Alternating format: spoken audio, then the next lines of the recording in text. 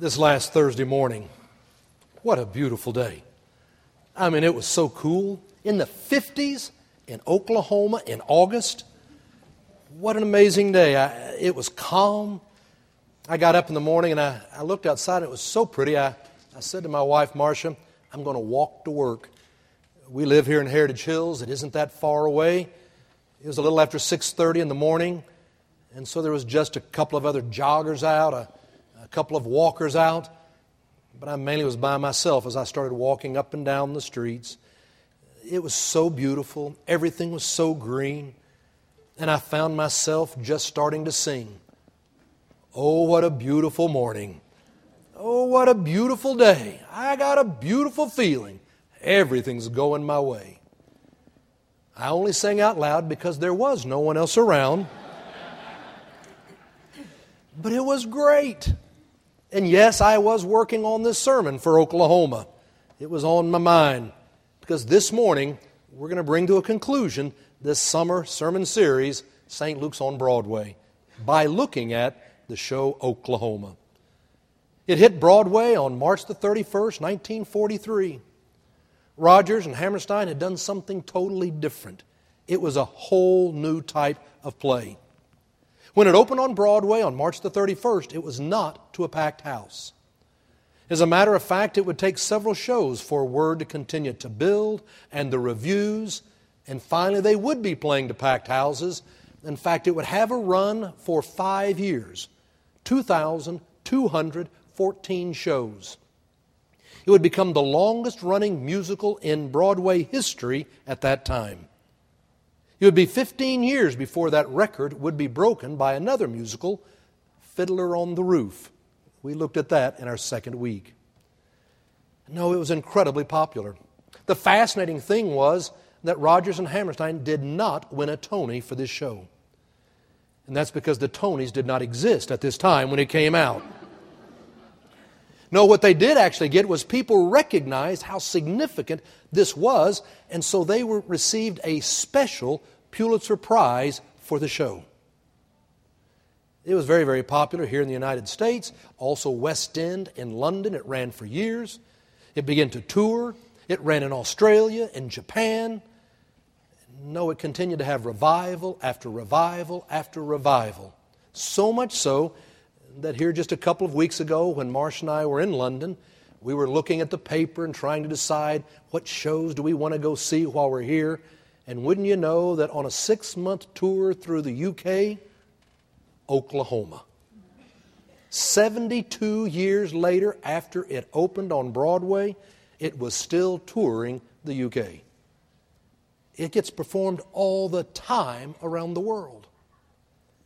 You'll remember that it was based actually on a story called Green Grow the Lilacs. It was a story that was written by Lynn Riggs from Claremore, Oklahoma. He had written this story, Green Grow the Lilacs, with all the characters we know there in Oklahoma.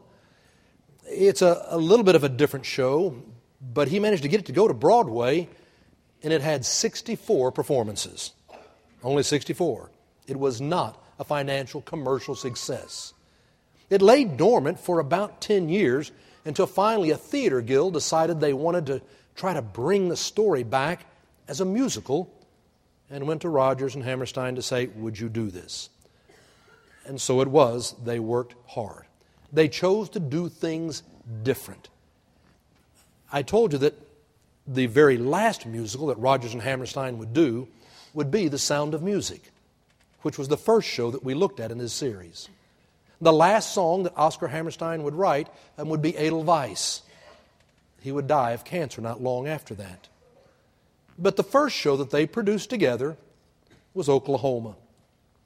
And it literally changed musicals on Broadway in the way you and I see musicals to this day. Several things that they did when they decided to produce this. First of all, they made the decision that the music was actually going to tell the story. The music would be a part of the plot line. Whereas in the past, you would have a musical and you'd have the story, and then they'd throw in a musical number just to entertain you that had no meaning with the show at all. They said, no, the songs are going to help tell the story. It was a whole different kind of an idea. There's always been lots of jokes, bad jokes, kind of vaudeville jokes in musicals to that day. And they said, no, we're not going to tell just crazy jokes. There can be humor, but we're not going to tell just jokes. And musicals never had real drama. In fact, nobody had ever died in a Broadway musical until Oklahoma. As you know, Judd will die in the end after a fight with Curly. Well, that had never happened before. This was a different idea. Secondly, the idea they had was, we're not going to go with big-name performers for the sake of trying to attract people. We're going to go out and find people who know how to sing and know how to act. And we will choose them because they fit the part that we're trying to cast. Some of the original people that had been talked about for Oklahoma were Shirley Temple and Groucho Marx.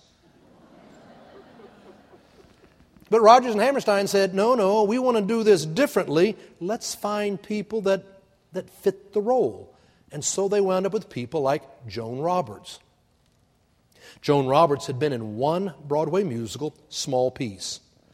But Oscar had heard her sing and asked her to come and audition. When she came to audition, she received the script, and as she looked at it, there was all kinds of vulgar, foul language from the script in Green Grow the Lilacs by Lynn Riggs. And she thought to herself, there is no 18-year-old farm girl in 1900 who would use that language. So she auditioned for the part and left out all the vulgar language, knowing that they weren't going to pick her if that's what she was going to do. But Oscar looked at it and thought, she's exactly right. There isn't an 18-year-old farm girl who would do that. And so he did choose her, and she got the part, and the language was not added back in Oklahoma. When you go see the show, that's not there. No, it helped give people great starts. There, because they chose these unknown people to perform, and the show is so successful. That's been true down through the decades. As revival after revival has come, people get chosen because they are the right people for the part, not because of their name. As late as 1998, with another revival of Oklahoma, they chose a new Curly, and the guy's name was Hugh Jackman. He's gone on to do pretty well after that part.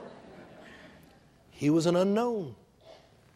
No, that's what they started to do, and so it set a whole different kind of feel for the show.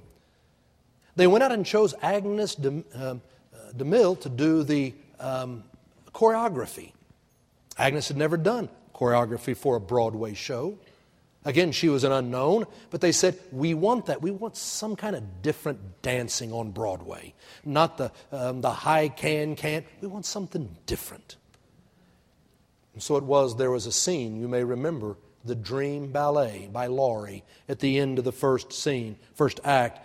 And she's struggling with her feelings and insecurities, and what does she do? And Oscar had worked on it, and then Agnes came along and she looked at it and said, that's horrible. You do not know the insecurities, the anxieties of an 18-year-old girl. What she's feeling in terms of her love life with these boys. And so she wanted to redo it, and Oscar said, okay. And so she created this dream ballet that became so iconic as a part of Oklahoma on Broadway. It was dancing as a part of a show in a whole new way. Because they were doing these new things, they were finding it hard for funding. It was 1941, as they're getting ready for 43. World War II is going on. They're having a hard time with funding, and so they got a friend who lived in New York, who had a friend of the patron of the arts, and they had a big dinner and invited all these wealthy people to come and invest in the show. And Oscar and Hammerstein, they played the songs and they sang together, telling the story. And at the end of the night, zero money was raised. Zero. They went to the actors and invited them, if you want to make $500 investments in the show, which was still a good number in those days, we'll let you invest for $500. Very few did, which was really sad because the show was a cash cow. From 1943 to 1948, 5 years. At the end of that 5 years, it made a return on your money of 2,500%. That means if you put up $1,000, you got back $2.5 million. That's a good investment. That's the kind you and I are looking for. So many missed it. What a successful show. They finally had it up and going. They decided to go to New Haven and try it out there. They'd finally raised enough funds. They had the cast. They were rehearsed. They went to New Haven. And again, because the show was so different, one of the critics said, no legs, no jokes, no chance. That's what many people felt. They didn't receive a lot of great reviews, so then they took it to Boston to have a second pre-opening before going to New York. And when they went to Boston, they made some major changes. First of all, the name of the show was Away We Go. As late as going to Boston, the name of this show to open on Broadway was Away We Go. The end of the show was Green Grow the Lilacs. Turns out that Curly and Judd fight, and you know Judd dies falling on his knife, and so now there's going to be a trial for Curly, and they take him away, and Laurie is left behind, and here they're in love and married, and you don't know what's going to happen, and that's how the show ends.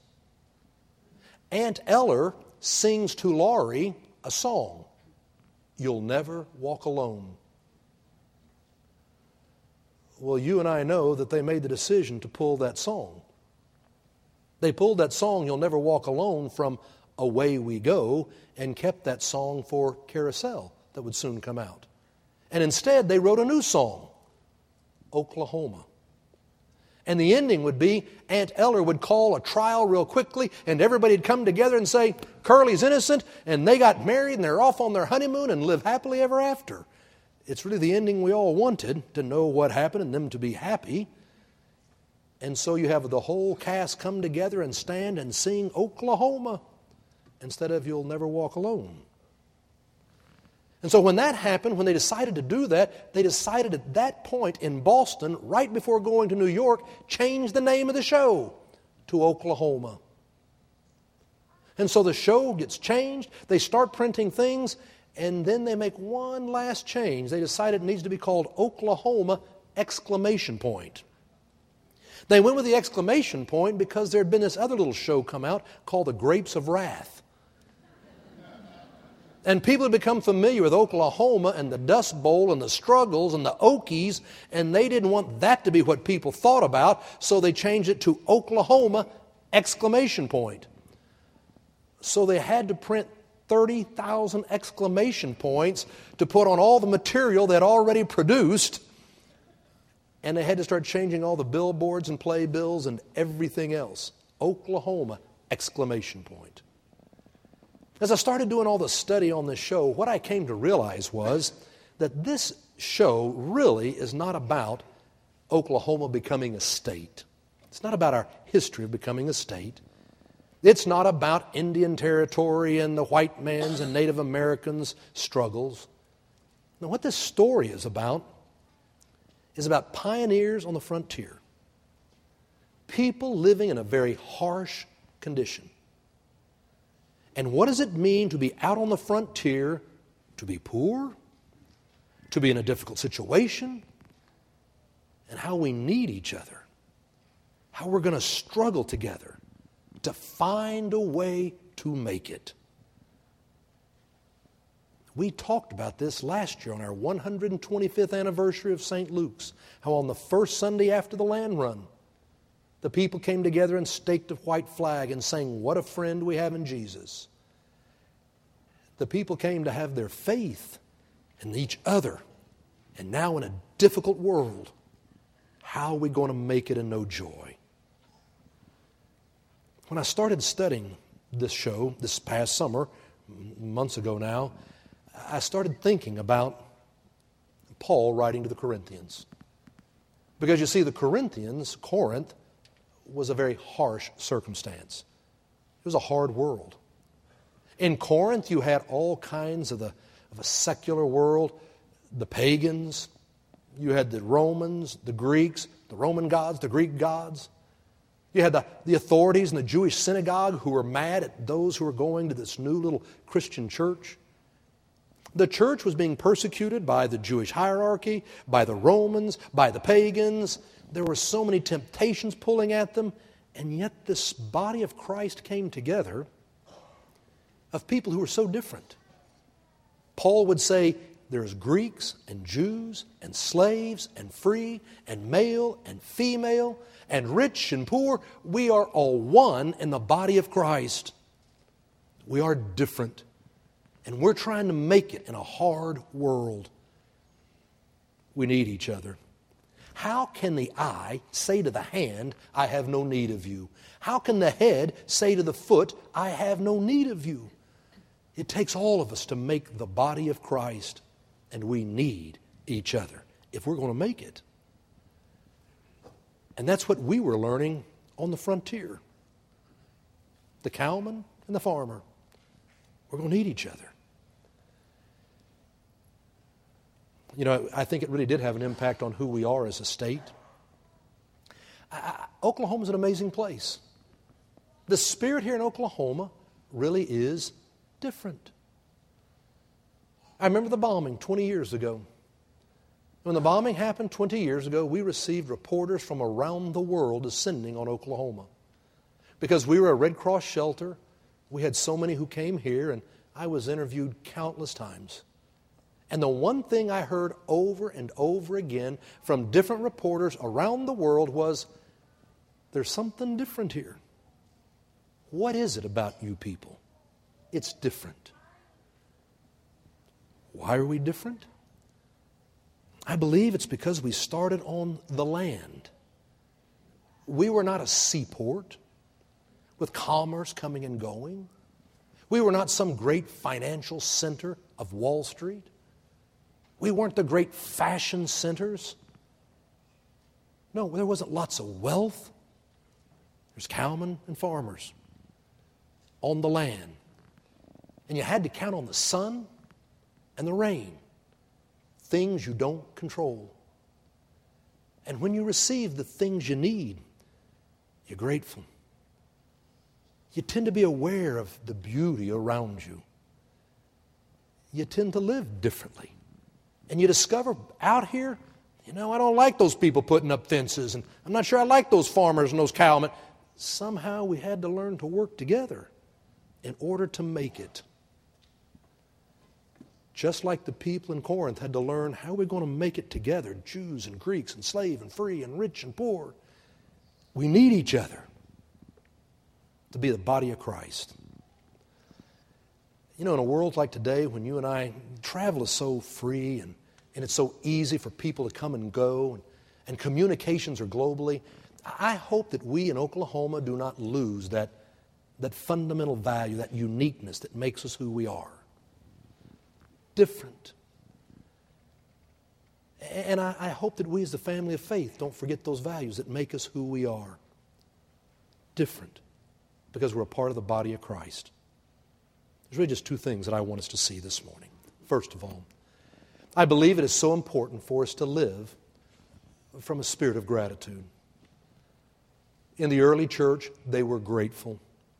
Grateful for what God had done in Christ. They were grateful for living in a pagan world where things were crazy and there's a different set of values. How are you supposed to live? How are you supposed to treat each other? They were grateful for a message about forgiveness of sin and acceptance. No, there was a whole different message, and they were grateful for that. The early church lived out of gratitude. When you look at the song and the show, oh, what a beautiful morning. I mean, I couldn't help but walk to church feeling grateful. It's what the song is supposed to evoke from all of us as we take the time to look at the world and those around us, to take time to be grateful. You know, it's why we encourage you, have a daily devotional. Go online with the church, whatever. Make sure you come to worship where you take time to remember to be grateful. This past week, we had some people come from a church over in Lake Junaluska, North Carolina. It was Long's Chapel. No relation. Long's Chapel is a great church over in North Carolina, about 1,000 average attendance. But they'd heard about us having a year of gratitude here 3 years ago, and they wanted to learn what we did. And so they brought 5 of their staff over here, and we got our staff together and started talking about the year of gratitude and what we had done. And as I started telling them all the things we had done, it put me to thinking. You know, I was really disciplined in 2012 about writing a thank you note almost every day. I kept a journal, and almost every night I'd sit down and write 3 things, 4 things, 5 things I was grateful for. I continued on for a while. And I have periods where I still do that well, but now I have periods where I forget to do it. How about you? When was the last time you came to the end of the day and you sat down and you made a list of those things that you're grateful for? When was the last time you wrote a note saying thank you? It's so easy to get out of the habit and forget to live out of gratitude. As we told them what we'd done, it reminded me, you slipping? Don't do that. 2 Sundays ago when we were in London, we were worshiping on that Sunday, August the 9th at Wesley's Chapel. We went that afternoon just to see where his grave was, where he died. We saw his house. Because we're far enough ahead of time, we'd gotten through church and we were wandering around Wesley's place when I looked down and saw a note come across my phone that said, Frank Gifford dies, 84 years old. It really took me back. Frank had died. If you love football, if you've watched Monday Night Football for years, you knew Frank Gifford. It was about 28 years ago, Marcia and I had a chance to get to know Frank and Kathy Lee. It was 28 years ago, the dollar was strong against all foreign currency. You may remember those good old days. It was wonderful. I mean, it was cheaper to travel to Europe than it was to travel to the Rockies. We looked at ski packages, and we could go skiing in Austria cheaper than we could go skiing in the Rockies. And so it was that Marcia and I decided to do something for the first time. We saved our money, and we booked a trip to go to Kitzbühel, Austria, just the 2 of us, to fly to Austria and go ski the Alps, cheaper than going to the Rockies. We stayed in the Goldener Greif Hotel. It was a 500-year-old hotel. We got through skiing one day and came down to the fireplace for a little après-ski and have a little hors d'oeuvres. And when I sat down, I looked over, and there was Frank Gifford and Kathy Lee sitting at the bar. And so I went over just to introduce myself and started talking, and Kathy Lee said, so where's your wife? And I said, she's right there, and said, come join us. She really is that way. And so we both climbed up on a bar stool and sat down, and for the next 2 hours, Frank and I talked about sports, and Marcia and Kathy Lee talked about families. We had 2 small children, and they were trying to start their family about that time, and they really were very, very nice people. It took me back when I heard that Frank had died. It turned out on that Sunday morning they were getting ready to go to church. He'd been to the doctor 3 days earlier, gotten a clean bill of health, said, you're looking better than you've looked in a long time. 3 days later, he dropped dead. This past week, Kathy Lee came back on the show to talk about Frank and thank everybody for their support. But she said some things I thought were fascinating. She said, you know, growing up, everybody knows about the public life of Frank. He's a football player, Hall of Fame, Pro Bowl. He's a commentator. A lot of people don't know he helped the Shrivers and Kennedys start Special Olympics. They don't all know that he grew up in Texas and that his family was so poor during the Depression, they moved 29 times before he graduated high school, looking for work. 29 times. They were so poor, there were times they had to eat dog food. When he graduated and got a scholarship to go to USC, he had 1 pair of jeans and 1 white shirt. She said he was so poor and struggled so much. I think it's one of the things that caused him later in life to be the most grateful man I've ever known. He was so full of gratitude. And the other thing was his faith. His family grew up going to church and said that through the years in his life, he's done well and he has strayed, he's made his mistakes. But he always came back to his faith. And I got to tell you, here in the last part of his life, he was so much at peace. And as his faith grew stronger, so did his gratitude. He was the most grateful man I've ever known. And I thought, to know peace, to know joy, it is to be grateful to God, to live in that spirit of gratitude and to have a gratitude for those who are around you. It is easy to forget. But secondly, I think it's important to remember the value that we need each other. Paul was trying to tell the Corinthian church, the eye can't say to the hand, I have no need of you. We need each other. Greek and Jew, the Gentiles, slave, free, male, female, rich, poor. It takes all of us to be the body of Christ. If we're going to make it in this harsh environment, it's going to take all of us. It was very clear of Paul's message to the early church. It is so easy to think I can do it on my own. It's easy to suddenly want everybody to be just like me. We need people who are different. It was the subject in the show of Oklahoma. You have the cowman and the farmer. You got the people who are different from each other. How are we going to learn to make it here on the frontier? If we're going to make it in this world, we're going to have to make it with each other. And it's the message for us that it takes all of us, those who are red and brown and black and white, all of us who are different. If we're going to make it, we need each other. It was interesting that Richard Rodgers and Oscar Hammerstein needed each other. They both had had careers before this and had done fairly well, but then their partners did not want to write for Oklahoma. It kind of forced them to come together. They both had this dream. The fascinating thing was when they came together, things had always been done differently. It turned out that when Rodgers was working with Lorenzo Hart, Lorenzo always wanted him to write the music, and then Lorenzo would write the words. But Rodgers really would rather have tried that differently, but that's the way it was always done. But when he and Oscar got together, they said, let's do it different. And so Oscar wanted to write the words that actually told the story, and it took him 3 weeks to write the words for Oh, What a Beautiful Morning. And when he gave it to Richard Rodgers, he took it and looked at it and said it came so naturally, he wrote the music in 10 minutes. 10 minutes. One of the great hits that they would produce.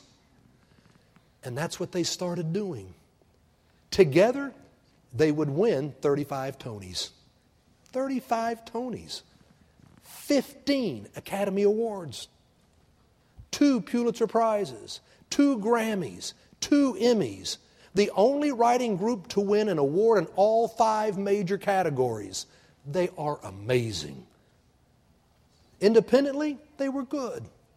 Together, they were great. They needed each other.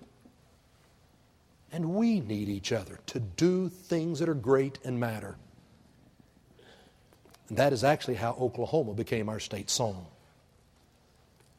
There's a wonderful story by George Nye who tells about wanting Oklahoma to be our state song.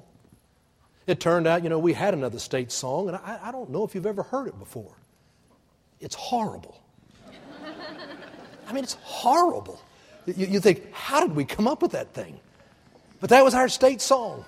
And it was in 1943, George tells how he was a sophomore in high school, and he was listening to the Lucky Strike Top 10 Hit Parade for America. And that night, the number 1 hit in America, Oklahoma. He loved it. He thought, that's my state, and here it's the number 1 song in America. Now, 1953, he was actually in the legislature, and he thought, this is a slam dunk. I can take care of this. I'll get that to be our state song. And so he introduced a bill to make it the state song, thought, I can do this, no problem.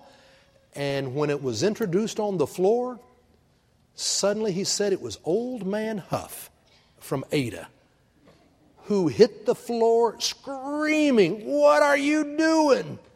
We have a state song. It's a great state song. It's our history. It's written by our people. And you want a state song that's been written by 2 New York Jews? That was his argument. He said, this is a great state song. And he got up and started singing the song and walking up and down the aisles of where all the legislators were sitting, and he'd walk by and get one and get them to kind of stand up and then get another one to make them stand up. And he kept singing the state song, and soon tears were running down his cheek. And he was weeping, and he finally had all the legislators standing up as he wept, singing our old state song. And George said, I could tell this was going south. If we took a vote, I was going to lose. And so he said, Mr. Speaker, I'd like to move that we put this on the table for 24 hours. They all voted and they agreed. So it was put on the table for 24 hours. George went back to his office and immediately called his friend out in Chickasha to the Oklahoma College for Girls and said, do you have a choir that can sing Oklahoma? Said, yes. He said, have them here tomorrow morning. He called his friend, Ridge Bond. Ridge Bond is the only native Oklahoman to ever play Curly on Broadway. And it just so happened that George and Ridge were roommates years ago in school. They were friends back in high school. And so he called up Ridge and he said, Ridge, do you still have that costume you used on Broadway? Yes. I need you here tomorrow morning in that costume. He then called Jenkins Music. And he called Jenkins Music and said, do you have any legislation down here at the Capitol that's important to you? Yes, we do. He said, fine, I want a piano here tomorrow morning. Then call me. Sure enough, there was a piano the next morning. He got on the floor and said, could we have a permission for our special guest to come in to be on the floor? Permission granted. And the girls' choir came out and they began to sing Surrey with the Fringe on Top. Oh, what a beautiful morning. People will say we're in love. And when they were through, then they began to play the piano and it began to rumble louder and louder. And then Ridge kicked in the back door of the chamber and stepped out singing Oklahoma. And he started to walk up and down the aisles as he's singing Oklahoma. And they all stood up and they all started clapping as he's singing. There was 300 people in the gallery. They all came to their feet and they were all clapping. And when the song was over, he said, now I'd like to take a vote. And that's how you got your state song. Our state song is the only state in America to have a Broadway musical tune as our state song.